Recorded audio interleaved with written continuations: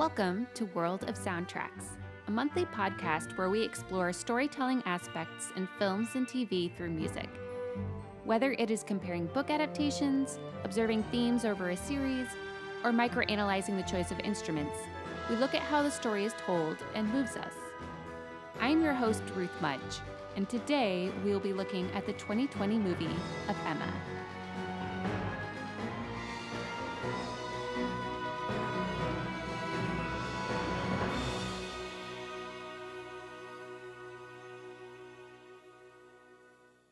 First of all, I would like to welcome any new listeners. It's been fun to see this slowly grow over the past few months, especially internationally. I am very excited to talk about this film version of Emma. Like many in the Jane Austen community, this was the last film that I saw before lockdown, so quite a few things stayed with me. This film is a bit of a controversial one as far as style is concerned, especially regarding musical preferences, but to me, the music is one of the best parts of the film. It has almost everything one would want in a Jane Austen film: classical music, folk music, comedy, themes, and instruments for individual characters. The only thing it doesn't have is diegetic music, which is music used in the film world that is also part of the soundtrack by the composer. There's a lot of music to cover, so this will probably be the longest podcast to date. Thankfully, almost everything is on the soundtrack or titled in the credits at the end of the film, so you can find it later if you wish. One of the great things about this being a recent film is that there are a lot of interviews with one of the composers, Isabel Waller-Bridge, and a blog post by her co-composer, David Schweitzer, describing their process and decision-making. It doesn't require a lot of guesswork for me to understand what the composers intended, since much of it is already laid out. Both Isabel and David worked together previously on the 2018 miniseries of Vanity Fair, so they knew that they worked well together and that their styles paired well together. Interestingly, Johnny Flynn, who is Mr. Knightley in this Emma, was also in that miniseries. Isabel Waller-Bridge is a British composer that has been emerging over the past decade, writing for film, TV, classical music, theater, and even being asked to put together the playlist for Alexander McQueen's collection at the Paris Fashion Week last year. She co-wrote on the miniseries War and Peace with Martin Phipps, who is known in the Jane Austen circles for his scores of the 2007 Persuasion and Sense and Sensibility. Other scores by Waller-Bridge include Vita and Victoria, as well as her sister's show Fleabag. David Schweitzer has written and co-written for quite a few documentaries, TV animations, and period dramas for the past 15 years, including Victoria, The Crown, and the newest season of Sanditon. His music for the documentary 9/11, One Day in America, was nominated for an Emmy this year in 2022, and he also wrote the music for Netflix Our Great National Parks, narrated by Barack Obama. Having written over 100 episodes for animation, he has found that very helpful for matching the timing in this Emma's specific choreography between movement and music. The director, Autumn de Wilde, made it very clear that she wanted the music to tell the story in a similar way to Peter and the Wolf. If you aren't familiar with this delightful children's story with narrator and orchestra, I highly recommend listening to the whole thing. It was written in 1936 by Russian composer Sergei Prokofiev, where each animal or character has a specific instrument and theme. Here's a small sample where you can hear the character of the duck in the oboe and the little bird in the flute.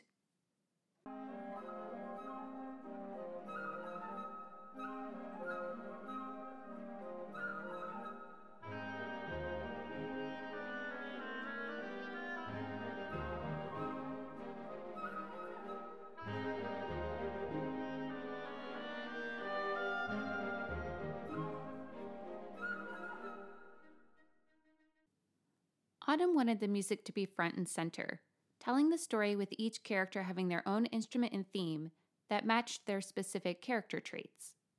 You can hear these characters interact with overlapping themes, particularly with Emma and Mr. Knightley, in a similar way to the 2009 miniseries. Everything, of course, begins and ends with Emma. She's the main protagonist as well as the title of the book and film. Her music includes several parts and combination of instruments, for you cannot limit Emma to just one. The film opens and ends with the sound of the clock. Not only is timing important to this film, but so is the seasons changing and the idea of characters working like clockwork in a society with specific rules and order. Emma has the harp as her main instrument, an instrument of elegance and wealth, also featured in the other Emma adaptations. But the instrument that really stands out is the voice, particularly in the style of Italian opera sung by a soprano and tenor. The idea was inspired by the movie Room with a View, which opened with Puccini's O mio babbino caro. While Puccini would have been too modern for an Austen adaptation, instead the opera style is in the style of Mozart and Rossini, such as when characters come together at the end of an act, like this aria of Mozart's 1790 opera Così van tutte.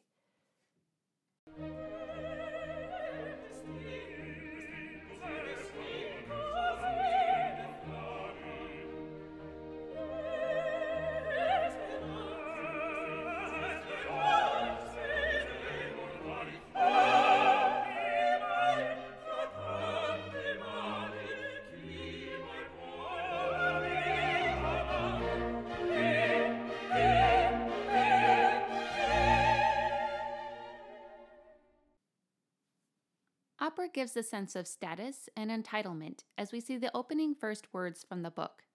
Emma Woodhouse, handsome, clever, and rich. And then we see Emma pointing out to the servants exactly which flowers should be cut from Miss Taylor's bouquet. The other things to pay attention to are the addition of bells, clarinet, and strings, with little trills and their quick alternations of notes. The bells are both a nod to wedding bells, but also a light magical sound. Clarinet and strings are used a lot in Austen adaptations, harkening back to Mozart. In fact, clarinet was the main instrument for Emma in both of the other recent adaptations. The other more unusual color is the harpsichord, a slightly old-fashioned Baroque keyboard instrument that notes both status and comedy. It could be used for Mr. Woodhouse being slightly stuck in the past, and his specific ways of doing things, and how his life is intertwined with his daughter. The singers enter once more as she walks down the hallway with the flowers, as the title Emma overlays the image, being almost bridal and giving a sense of the entire movie. Finally, the piano is added at the end, a softer version of what the harpsichord can offer, being more romantic in nature as it gives a slightly softer feel even in the midst of a jaunty, upbeat piece.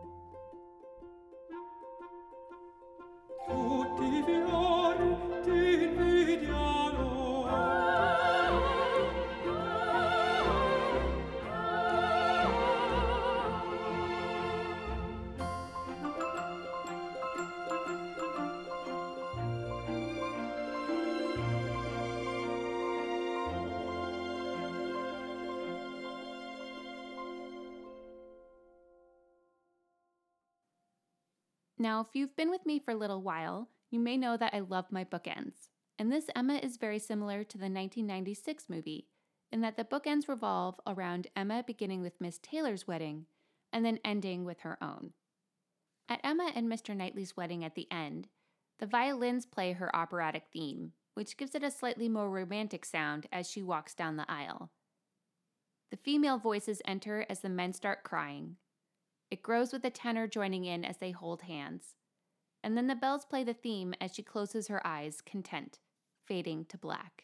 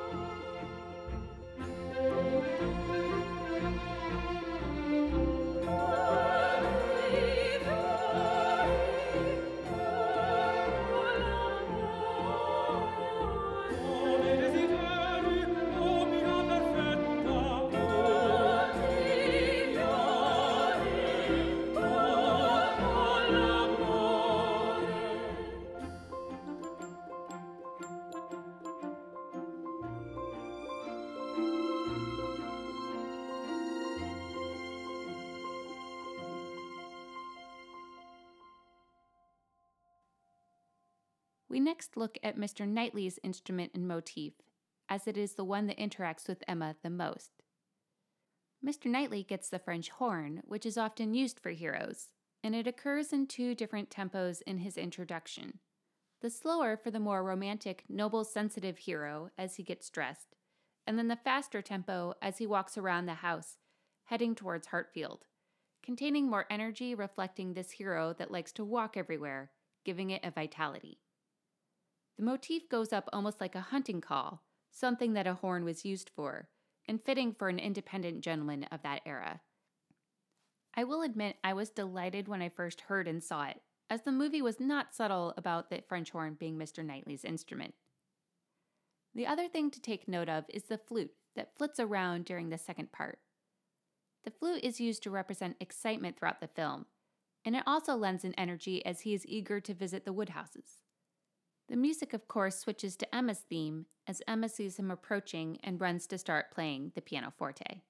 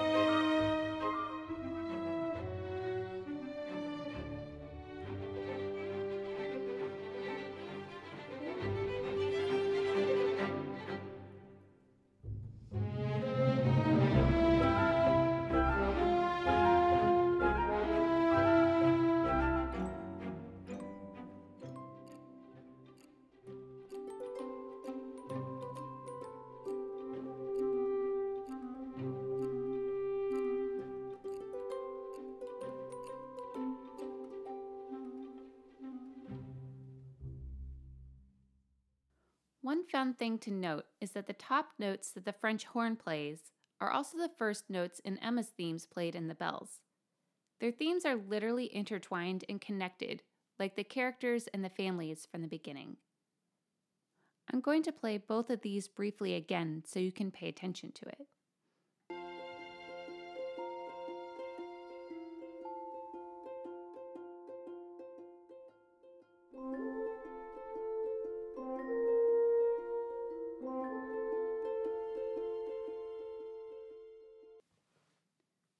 Since the main romance is between these 2 characters, it would make sense that their themes would overlap in more places than just the beginning or the wedding.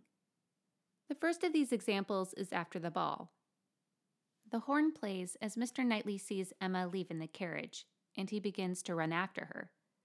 It is the slow and romantic version, reflecting all of his emotions, while a female opera singer enters with a harp as Emma sits in the window.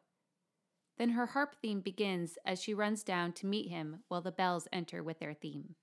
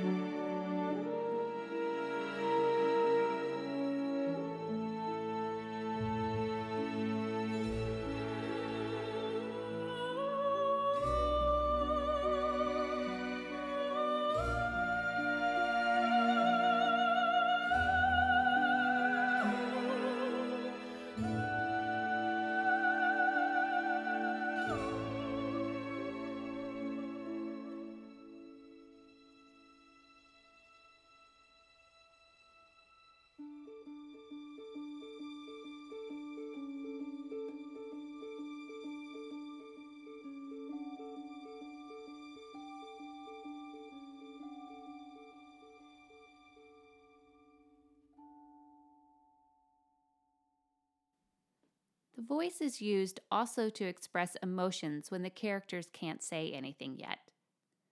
We heard that both in the past example, as well as when Mr. Knightley arrives home in despair after believing Emma chose Frank Churchill, tearing off his coat and lying down on the floor accompanied by his French horn and the female opera singer, in the fantastically titled Mr. Knightley is Destroyed.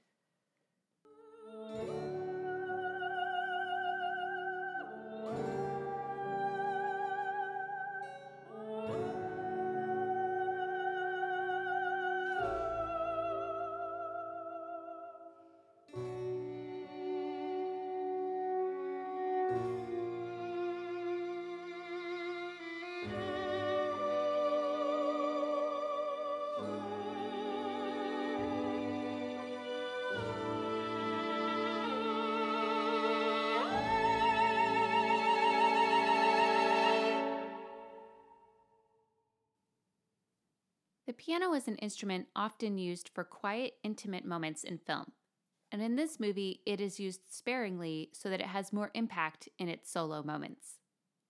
One of these moments is when Mr. Knightley's theme plays slowly, as everyone leaves Emma and Frank alone at Box Hill after she insults Miss Bates, with the horn entering as Mr. Knightley walks up to her while she waits in the carriage right before he scolds her, leaving things unresolved as it moves into silence during their dialogue.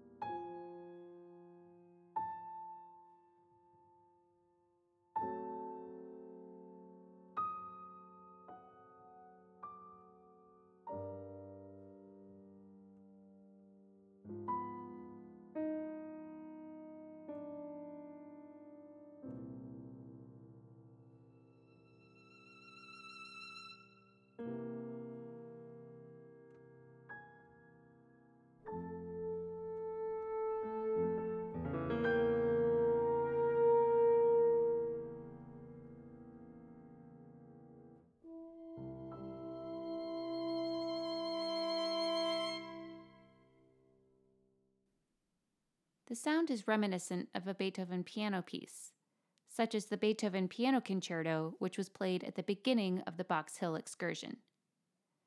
This is the fourth Beethoven Piano Concerto, a piece that was significant to the director, performed by Glenn Gould at the beginning of Box Hill.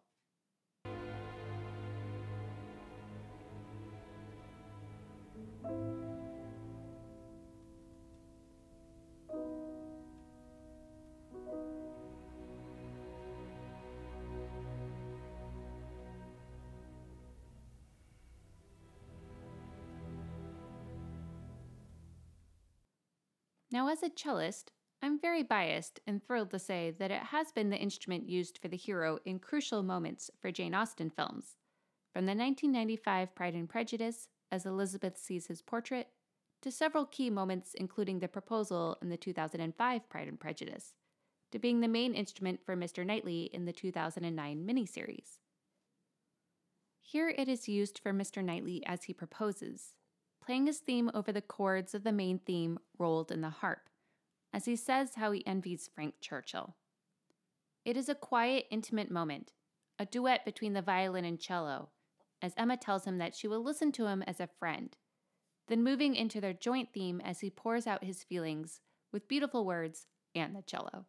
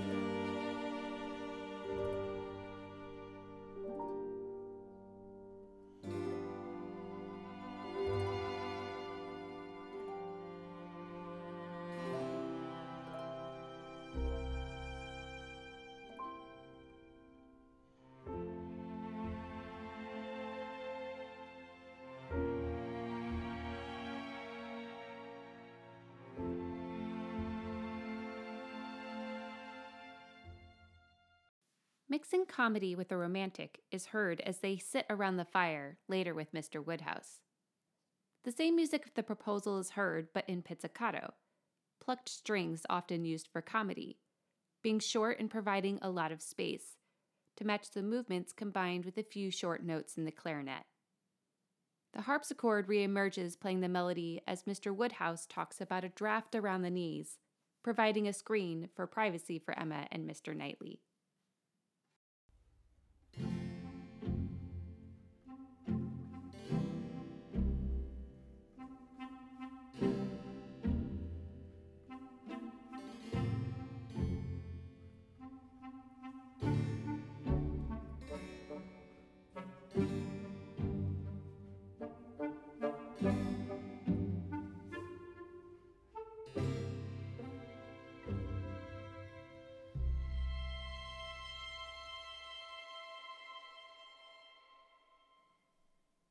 The solo piano returns, playing a little bit of Emma's theme as she kisses Mr. Knightley, and then moves straight into playing Mr. Knightley's theme in a lower register, with the added romantic violin as he kisses her back.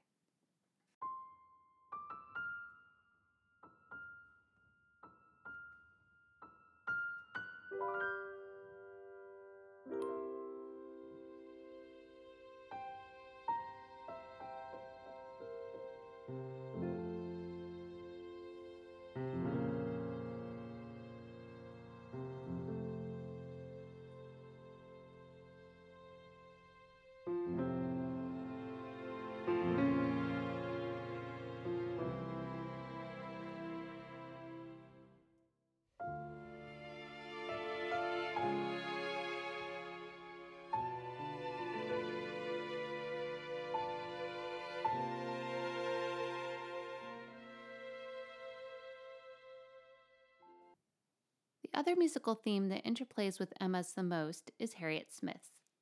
Harriet Smith's violin theme is a simple, almost folk-like melody. This will tie into the folk music we will talk about later. While Frank Churchill's theme also uses violin, the style is so different that there is no problem in getting them confused. We first hear Harriet's theme as she comes to visit Emma for tea. You can also hear the flute fill in the space as she's excited to visit the great house. It is a bit of nervous excitement reflected in the winds.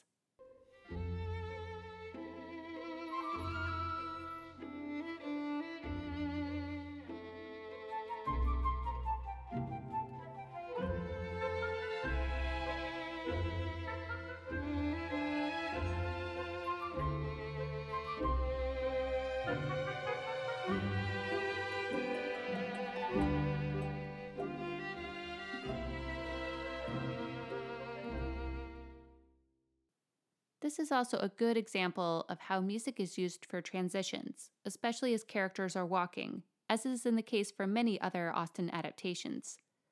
In a similar fashion to other adaptations, there's also a lot of silence for the dialogue in intimate moments. Sometimes the accompaniment of someone's theme or use of instrument is used for more subtle or short moments. We've already heard that a little bit with Emma's theme, but that is also used in the harp to represent Emma when she introduces Harriet to Mr. Elton.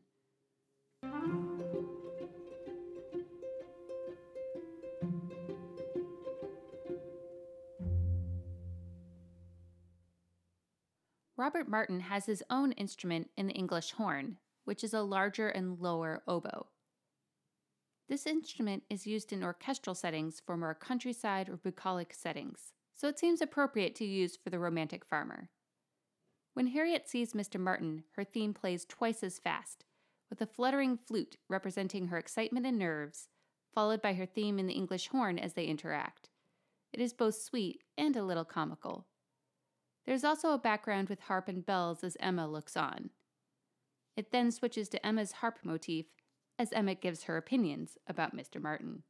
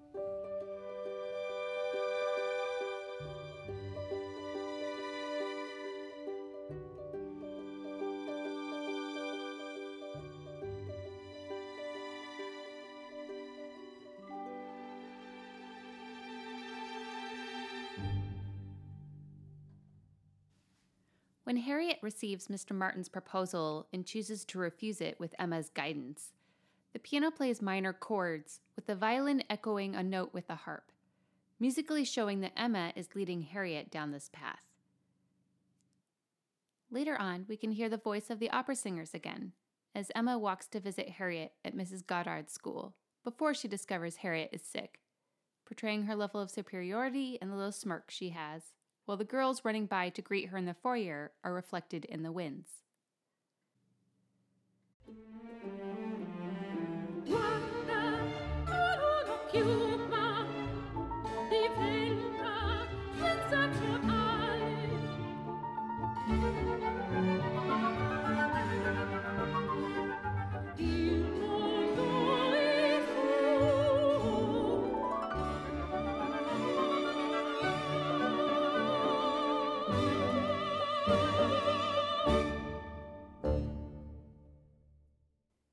Harriet and Robert's instruments and themes return again as they run into each other in the shop. The violin is playing with the piano in unison, but lower, the style resembling more classical music, such as Beethoven or this piano trio in B-flat by Franz Schubert, written in 1827.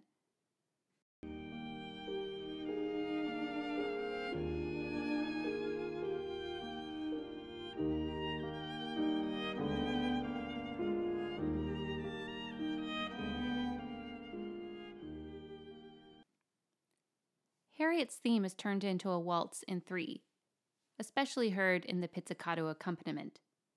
Her folk theme becomes more classical in nature throughout the film as she spends more time with Emma.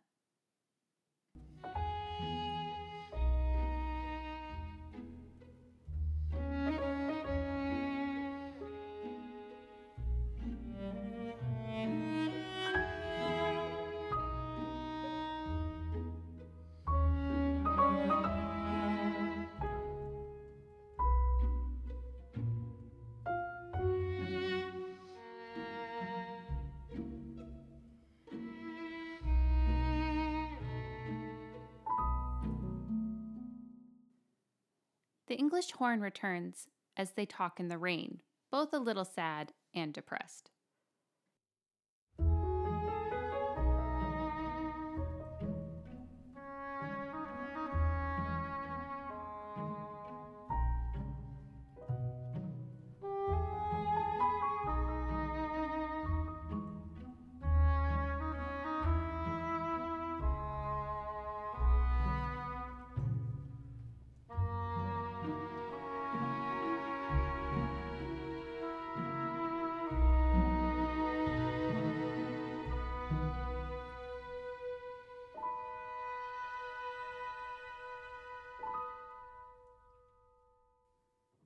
great example of instruments sharing themes is when Harriet tells Emma that she has fallen in love again.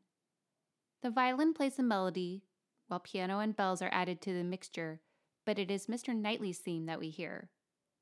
Even though Emma believes Harriet is talking about Frank Churchill, the melody tells us that it is Mr. Knightley that Harriet has fallen for.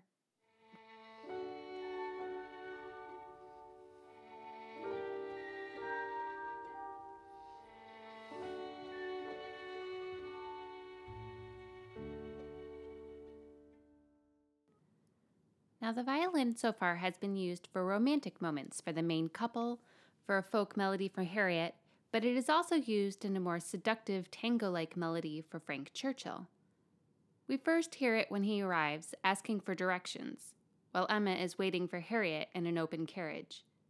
The melody is then played in the flute over pizzicato, reflecting her excitement to meet him as they are introduced in the greenhouse by the Westons. This theme is a bit lower in the violin for that seductive and more sophisticated feel.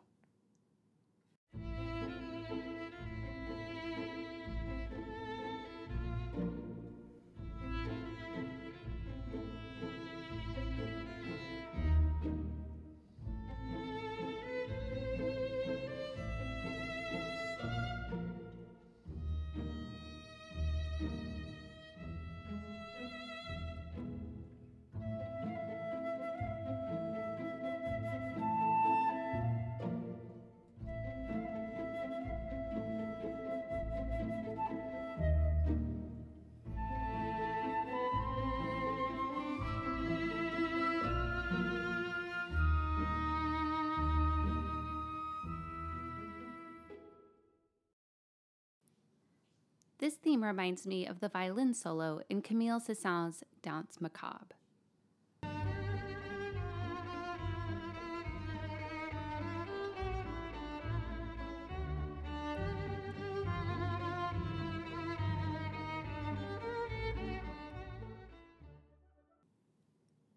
The violin section plays Frank's theme as winds join them, while Frank and Emma walk to Highbury towards the store.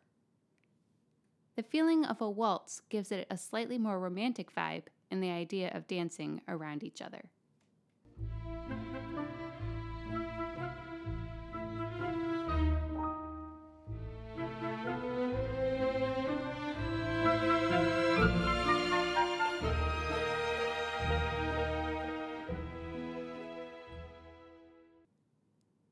The winds play trills as the women gossip over Jane Fairfax's new piano at the Coleses' party, but over the accompanimental chords of Frank Churchill's theme, giving a little musical hint to the audience. His theme first plays in the oboe and the violin as he suggests to Emma that Mr. Dixon was a gifter of the piano. Frank Churchill's theme returns one last time in the film in the violins and cellos when he arrives at Donwell Abbey after Jane left, and he stays to talk to Emma about his discontent. A slightly seductive waltz leads us to a tango, which is present at 2 meals featuring the Westons. The first time is the celebration dinner after the wedding, as the camera pans down the table, showing everyone eating and giving a glimpse to the audience of what these characters are like as they interact. This theme then returns for the Christmas dinner at the Westons. The theme does seem to be similar or foreshadowing Frank Churchill's theme, but the accompaniment is more of a tango feel, as Emma tries to get more information about Frank Churchill, while Mr. Elton is showing more attentions to her than she appreciates. It is a bit of a dance as these families interact, and as Emma shows interest in Frank before he arrives.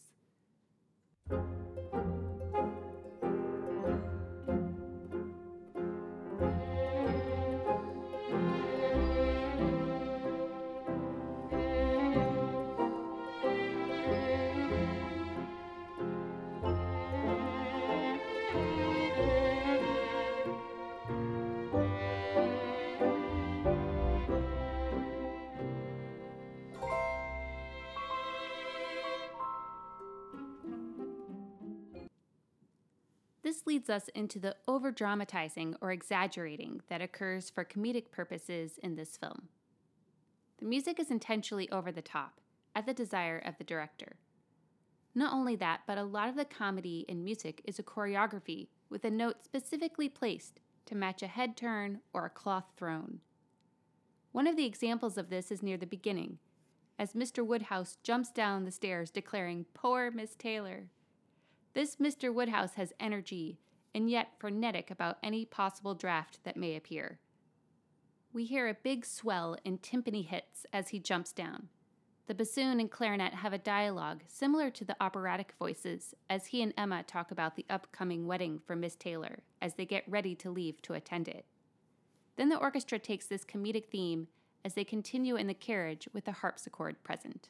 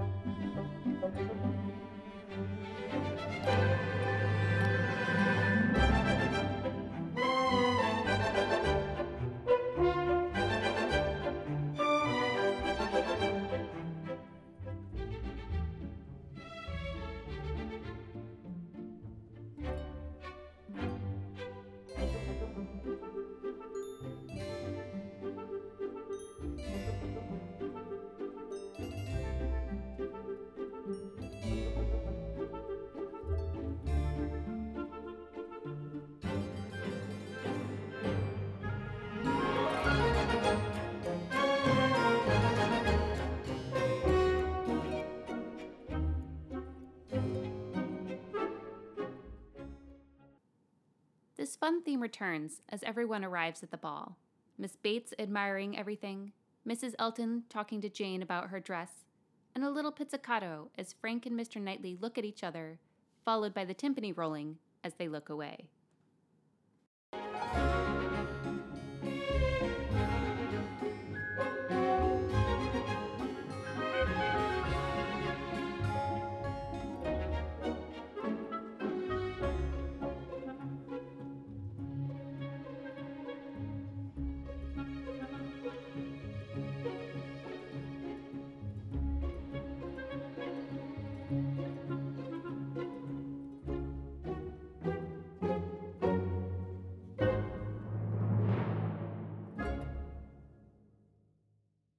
The next comedic melody occurs as Emma is bored at the beginning, after the wedding.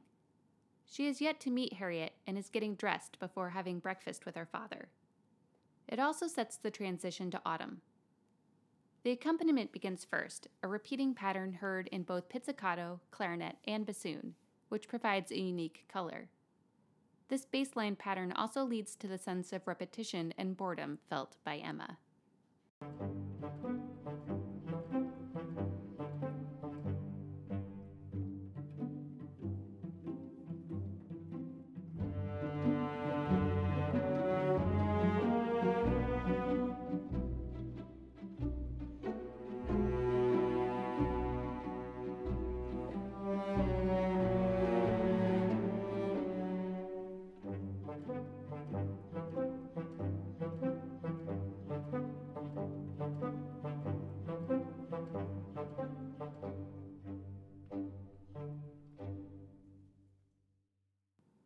One of the best overdramatic pieces is used in two different spots. The first is when Emma sees Miss Bates through the window at the store and tries to avoid her while Miss Bates tells her about Jane's letter. It opens with almost a low growl in the bassoon and bass clarinet. This music is used again when everyone sees Mrs. Elton for the first time, sitting in the Woodhouse pew at church.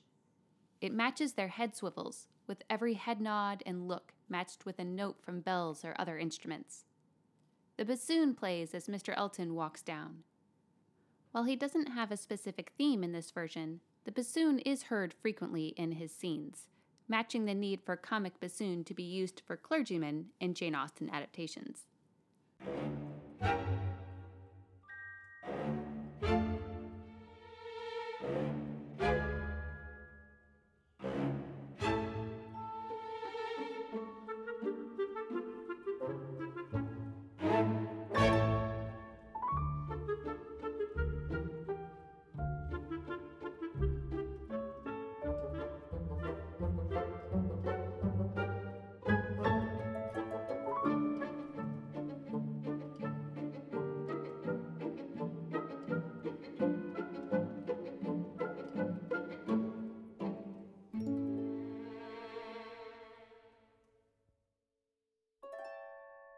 I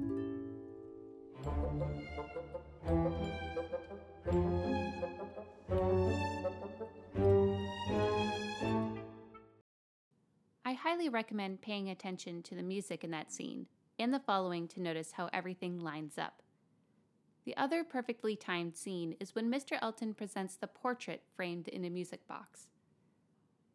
The operatic voices are used again, both for Emma and for the sheer extravagance of the frame. The violin present for Harriet, the bassoon for Mr. Elton, and you can hear the timing partway through with two discordant chords as he throws off the cloth into one of the servants' faces to reveal the frame. There is a growing crescendo leading to the opening of the doors, and then it is revealed to be a music box. It's a fantastically ridiculous scene, and it knows it.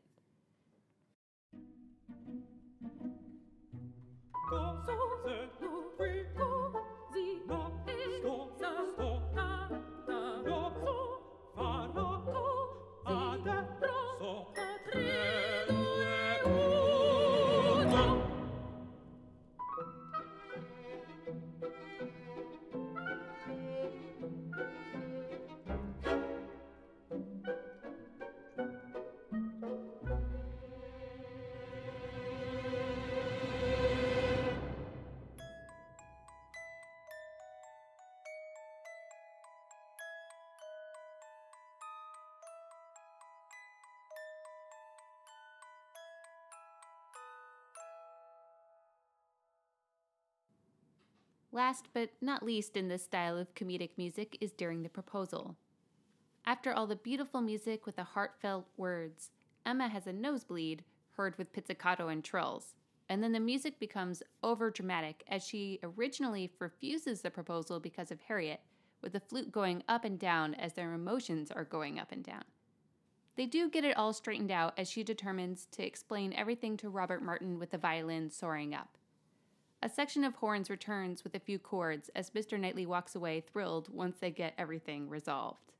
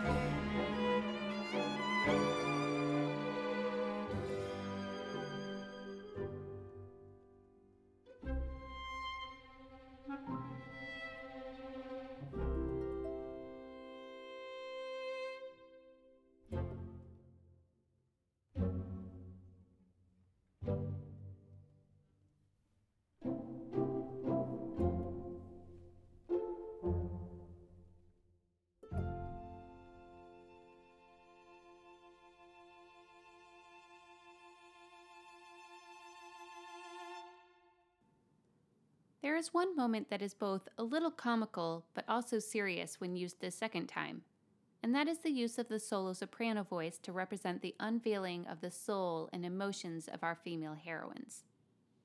There is always a choice in an Austen adaptation to have what is considered special music for the dance of the main couple, or in the case of Emma, the choice whether to have the special music either for Mr. Knightley's dance with Emma, or when he comes to Harriet's rescue after being snubbed by Mr. Elton.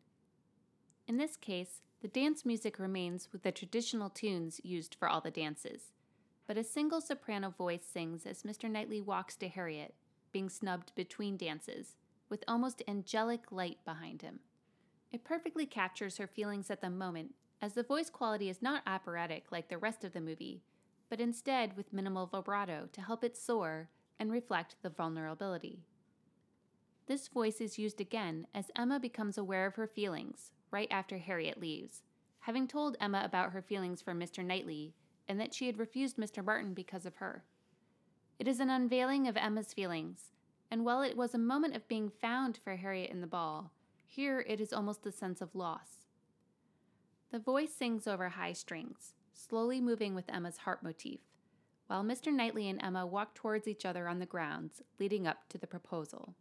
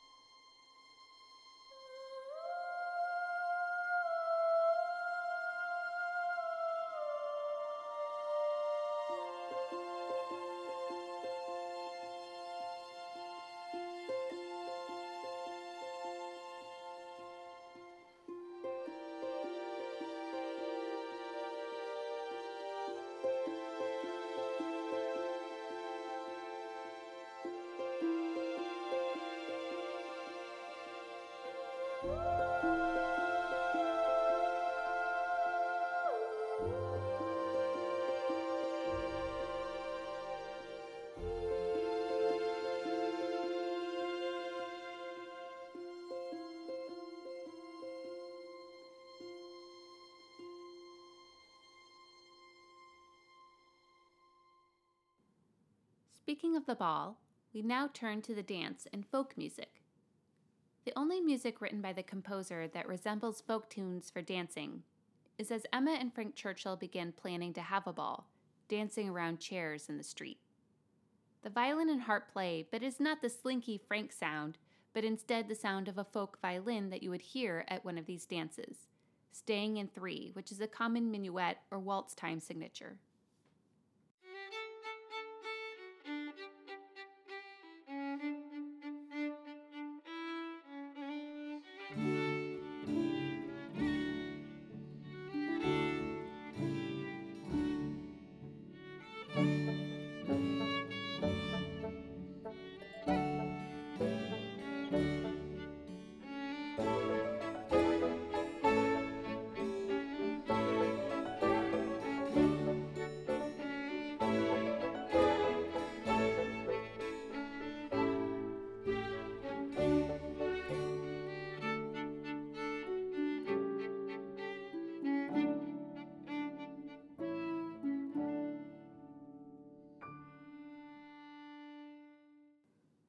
All the music played at the ball are traditional folk tunes, as is the custom with many adaptations, in keeping with a very similar group of instrumentalists that you find in other Austen dances, a small group of strings and flute.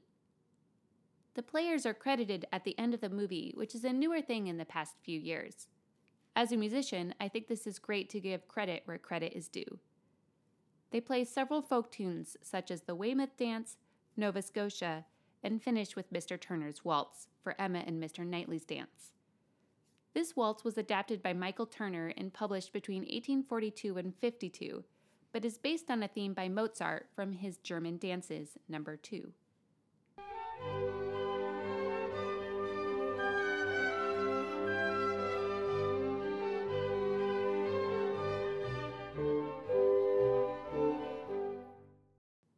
Now, before you get upset about stealing and copyright issues, you do have to realize that many famous pieces were reduced to a smaller group for regular use. This still happens today with your favorite music, especially for those who play piano.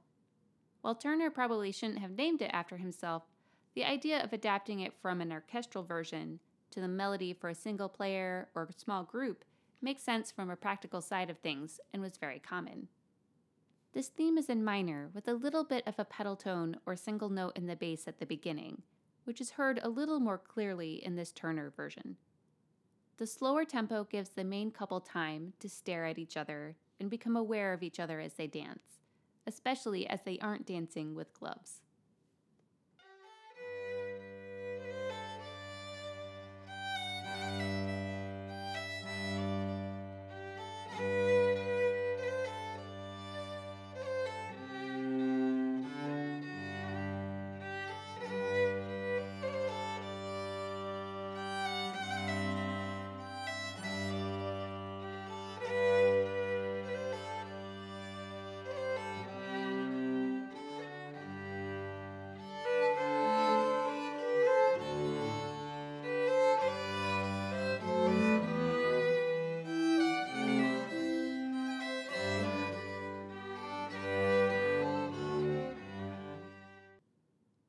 What makes this adaptation unique is using sung folk music as part of the storytelling throughout the film, past the dances or songs performed in the drawing room. This is an aspect that is probably the most controversial for viewers, as they either loved it or were really taken aback.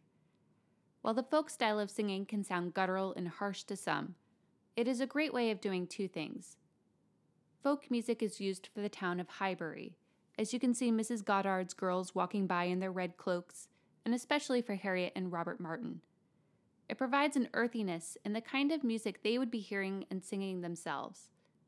It also works in the same way that you hear songs in current romantic comedies, providing words to fit the scene and set the mood.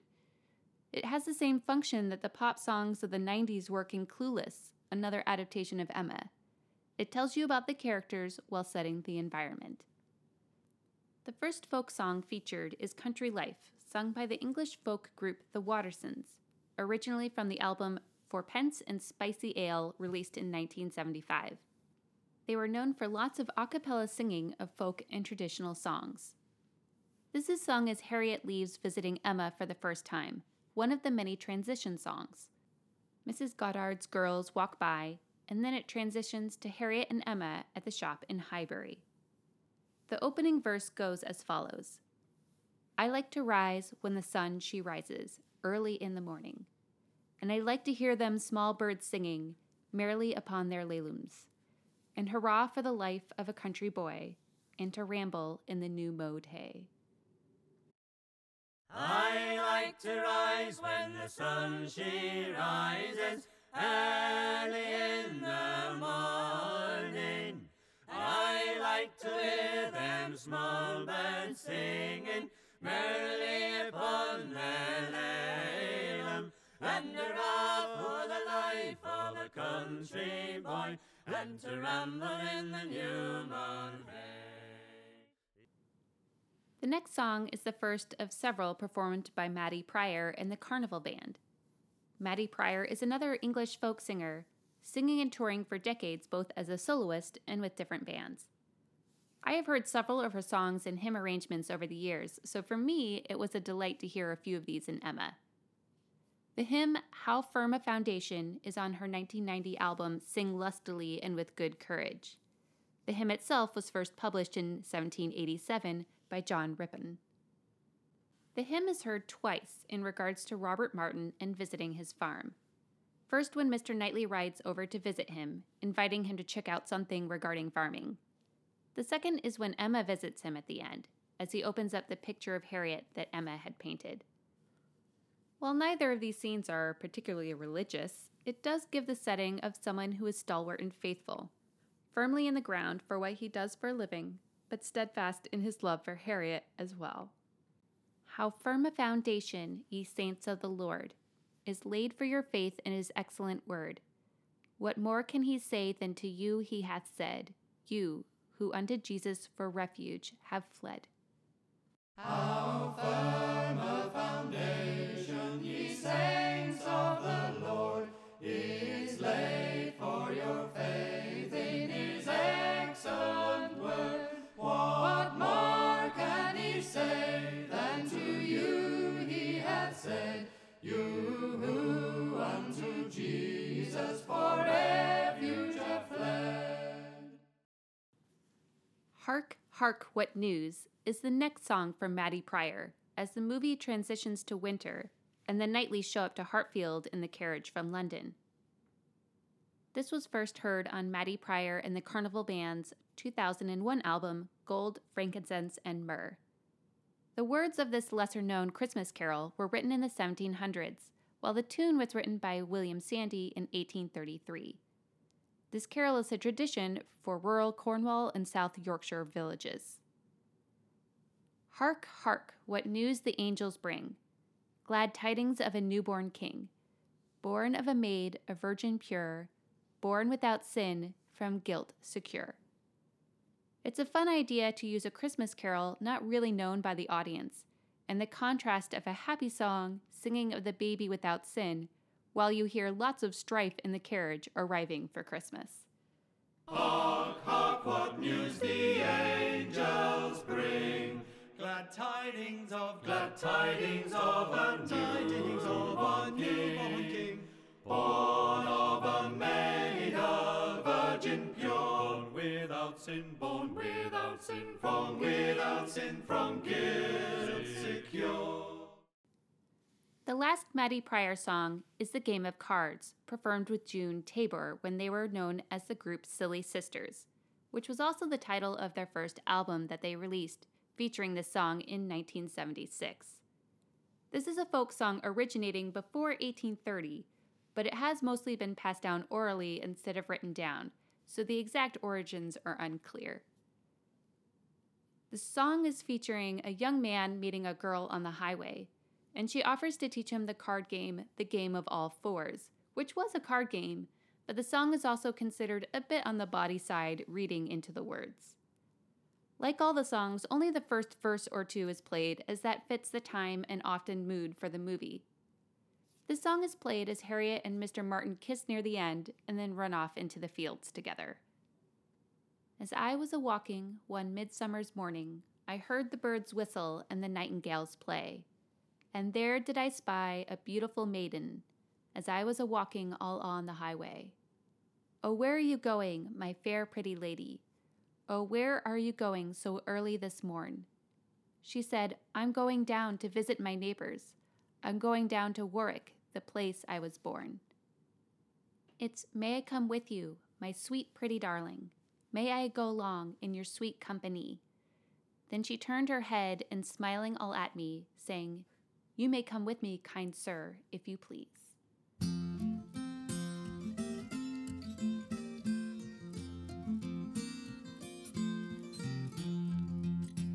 As I was a-walking one midsummer's morning, I heard the birds whistle and the nightingales play. And there did I spy a beautiful maiden, as I was a-walking along the highway. Oh, where are you going, my fair pretty lady? Oh, where are you going so early this morn? She said, I'm going down to visit my neighbors. I'm going down to Warwick, the place I was born. It's may I come with you, my sweet pretty darling? May I go along in your sweet company? Then she turned her head and smiling all at me, saying, You may come with me, kind sir, if you please. The final folk song used as an accompaniment to the story is O Wally Wally, a Scottish folk song that Jane Austen had in her own collection. It was adapted to modern English under the title The Water is Wide and published in 1906 by Cecil Sharp. The version heard on the soundtrack includes the English lyrics and a classical choir arrangement by the famous British conductor and composer John Rutter.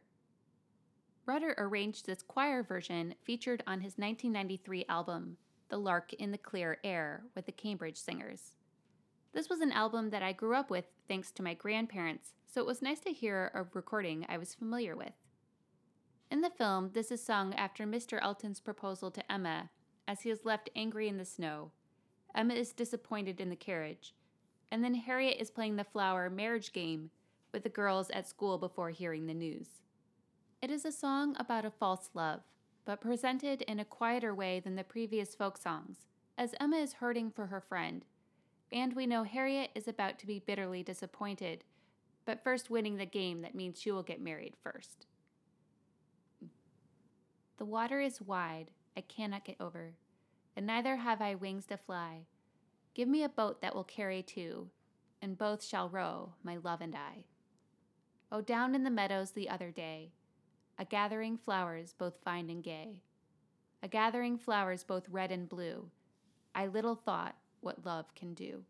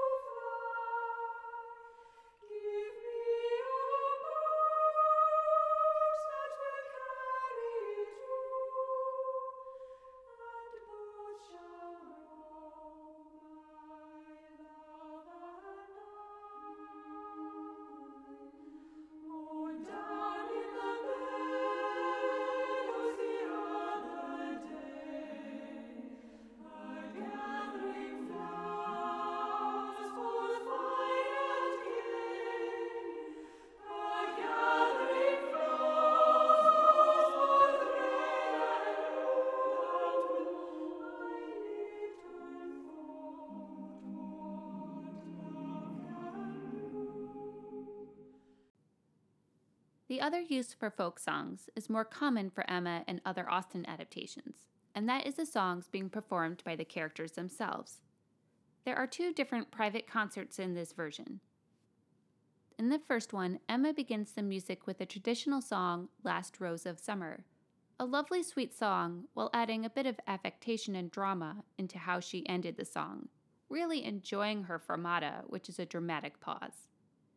This song was a poem by Irish Thomas Moore, written in 1805 and set to a traditional tune, The Young Man's Dream, published together in 1813 of Thomas Moore's A Selection of Irish Melodies. Emma sings the first verse and then adds the last 2 lines of the last stanza for the extra dramatic sigh. "'Tis the last rose of summer, left blooming alone. All her lovely companions are faded and gone. No flower of her kindred, no rosebud is nigh, to reflect back her blushes or give sigh for sigh. Oh, who would inhabit this bleak world alone?" This recording is performed by the Celtic Woman. "'Tis the last rose of summer, left blooming alone. All her lovely companions are faded and gone. No flower of her kindred, no rosebud is nigh, to reflect back her blushes and give sigh for sigh."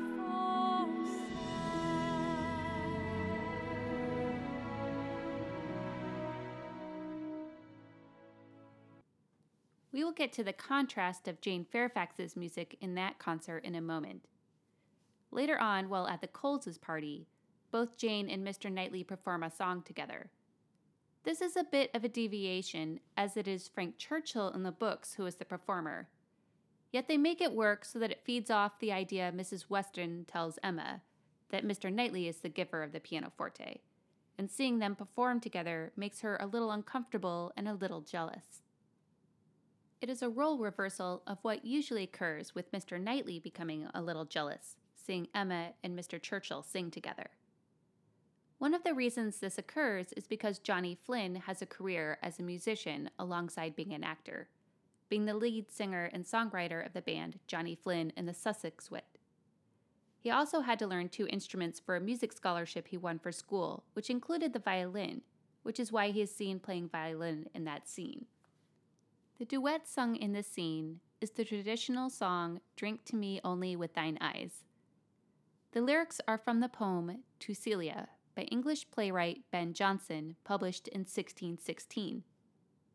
For those of you who may remember from the episode on Sense and Sensibility, Ben Jonson is the author of the lyrics The Dream, which was the second song Mary Ann sang. Drink to Me also became a famous Johnny Cash song. Only the first stanza is sung in the movie. "Drink to me only with thine eyes, and I will pledge with mine. Or leave a kiss within the cup, and I'll not ask for wine. The thirst that from the soul doth rise, doth ask a drink divine. But might I of Jove's nectar sup, I would not change for thine." Pretty romantic words, and combined with the look that Jane gives Mr. Knightley, can definitely lend itself to why Emma is looking a bit put out throughout the song.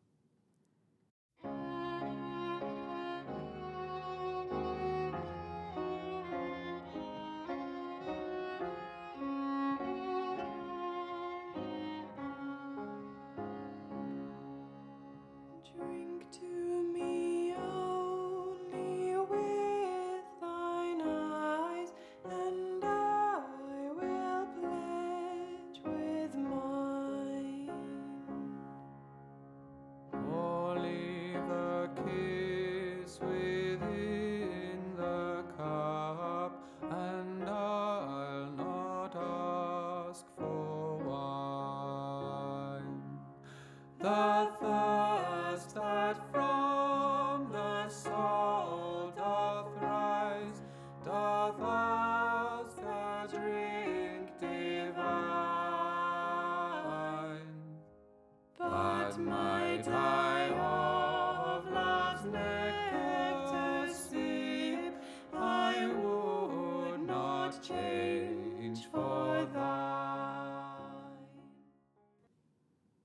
to Johnny Flynn not only being a singer, but also a songwriter, he was asked to write and perform the last song for the credits, Queen Bee. This is in the style of the folk songs already heard, but also a song from Mr. Knightley's perspective.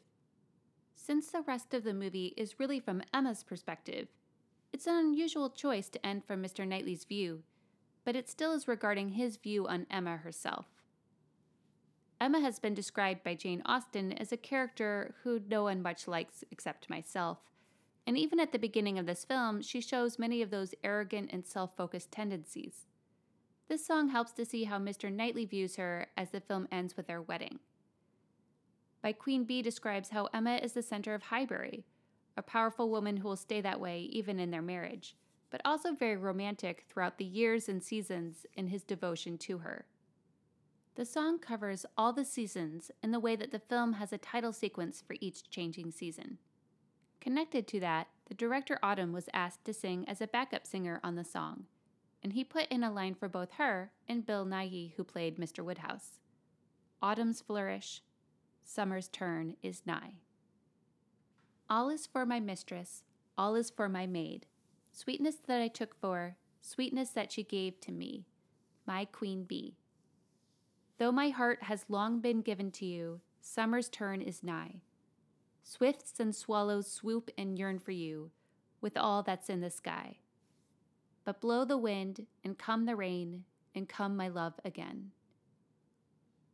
Autumn's flourish fruit that falls for you, apples sweet as death. All that falls has lived and died for you, gently come to rest. Winter's kiss has some enthralled, so they keep their fires bright.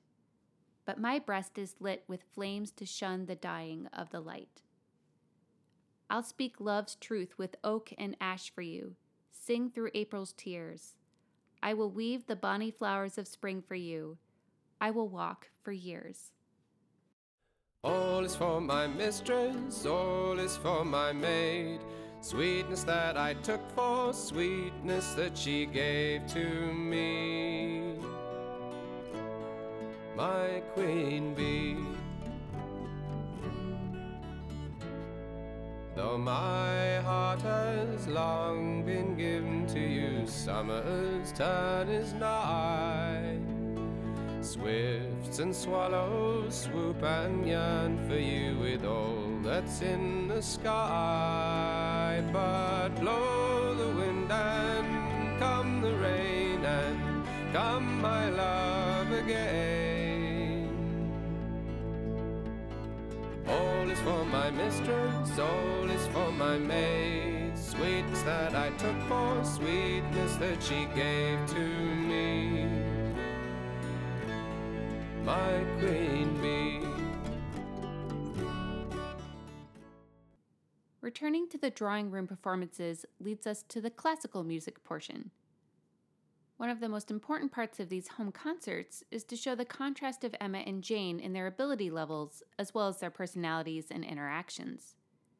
Emma felt superior with her song until Jane begins to play. This version heightens it in a very funny moment as Harriet tells Emma that no one can play as well as she does after Emma sings The Last Rose of Summer, only for Jane to begin playing the third movement of Mozart's Piano Sonata in F major quite skillfully and fast. Their look of surprise is fantastic when they hear the sonata.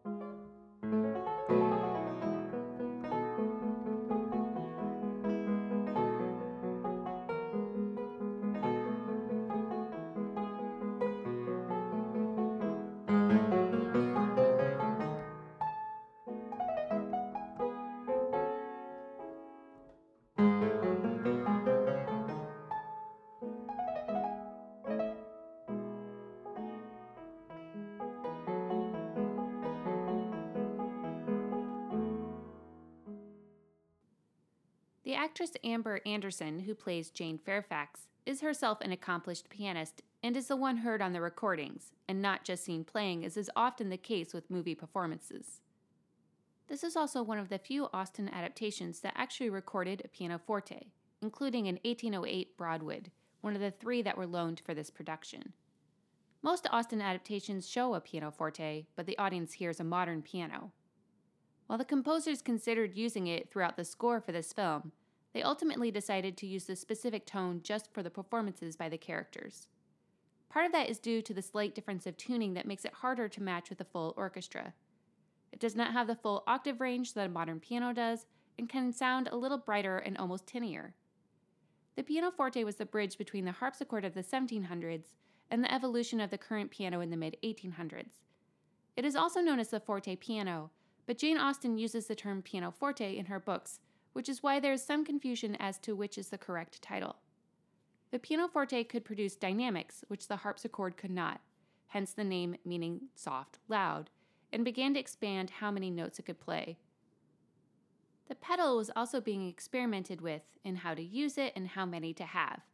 It was the main instrument for composers such as Haydn, Mozart, and Beethoven, the three big classical composers from the late 1700s heard in this film. The pianoforte is heard several times throughout the film. The first time is Emma sits down near the beginning to play Minuet and Trio in G major by Mozart. She runs and starts playing as she sees Mr. Knightley approach the house, most likely to show that she's industrious and not just lounging around like she had been a minute ago. I will say that Emma plays at about half the speed as this recording, which also tells you about her level of ability and her willingness to practice.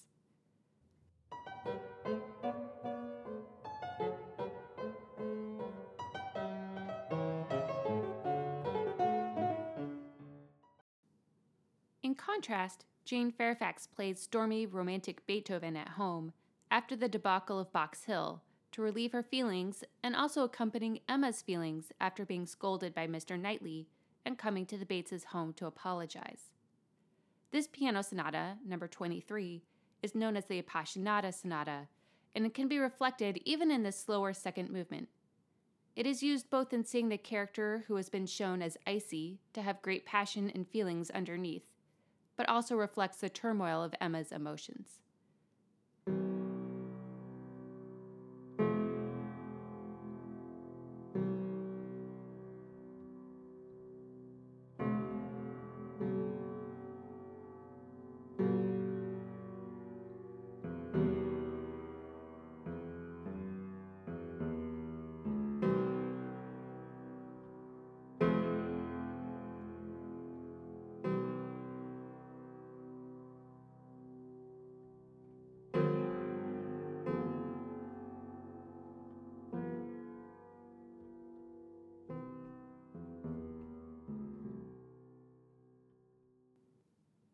This Beethoven sonata and the Beethoven Piano Concerto at Box Hill are not the only classical music pieces used as an accompanying score.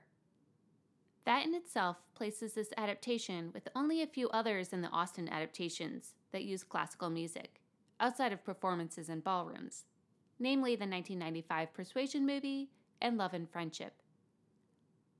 All of the classical music is used both for dramatic purposes, but also shows a level of class in the way that the folk music did, primarily for Mr. Knightley and Emma and their respective homes. Haydn's Symphony No. 45, also known as the Farewell Symphony, is played as the film transitions to summer and the characters visit Donwell Abbey. This piece was written in 1772 and includes a French horn solo, which feels appropriate as they are visiting Mr. Knightley's home and admiring the beautiful paintings. The music provides a level of stateliness and grandeur to match the mood and setting.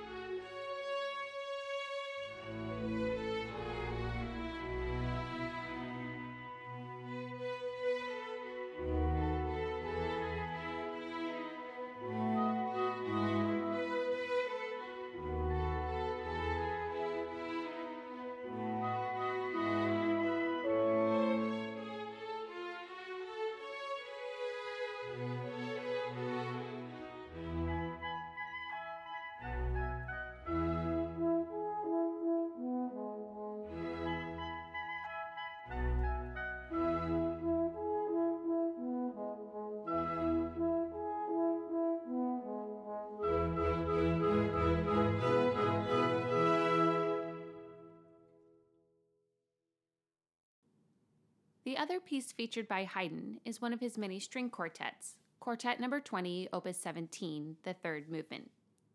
This quartet plays as Emma returns home after visiting Miss Bates following the Box Hill disaster, only to discover Mr. Knightley leaving and saying goodbye.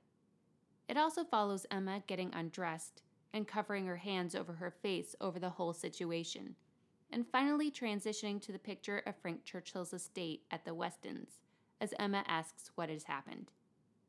This music is a little more subdued, and while still keeping a certain level of order and class, it is also a little intimate due to size. In general, Emma's music is light, fun, and a bit over the top, while Mr. Knightley's is grand and romantic. Neither of these themes would match their subdued emotions at this point, while still presenting on the surface that everything is all right, which is why classical music fits this place very nicely.